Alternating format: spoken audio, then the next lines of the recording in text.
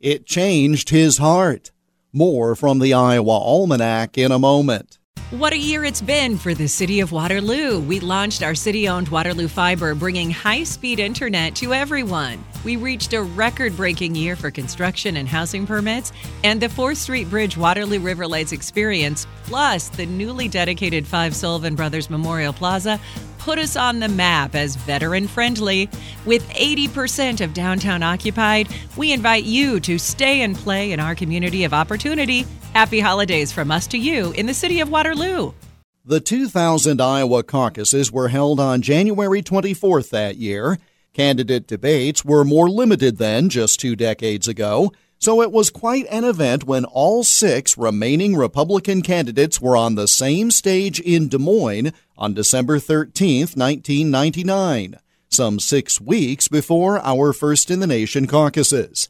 6 seemed like a lot of candidates. They included Alan Keyes, Steve Forbes, Gary Bauer, Orrin Hatch, John McCain, and George W. Bush.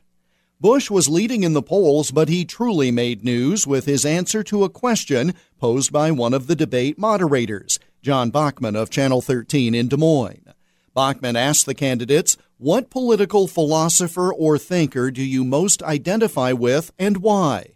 When it was his turn, the Texas governor gave a somewhat unique answer. Christ, because he changed my heart.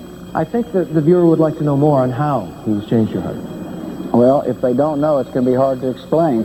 When you turn your heart and your life over to Christ, when you accept Christ as a Savior, it changes your heart, it changes your life. Bush went on to win the Iowa caucus and his party's nomination, then won the presidency in one of the closest votes in American history, not decided until a U.S. Supreme Court decision 35 days after Election Day. But it was during a Des Moines debate that he identified Christ as a political philosopher he admired on this date in 1999. And that's Iowa Almanac for December 13th. There's more online at iowaalmanac.com. Until tomorrow, I'm Jeff Stein.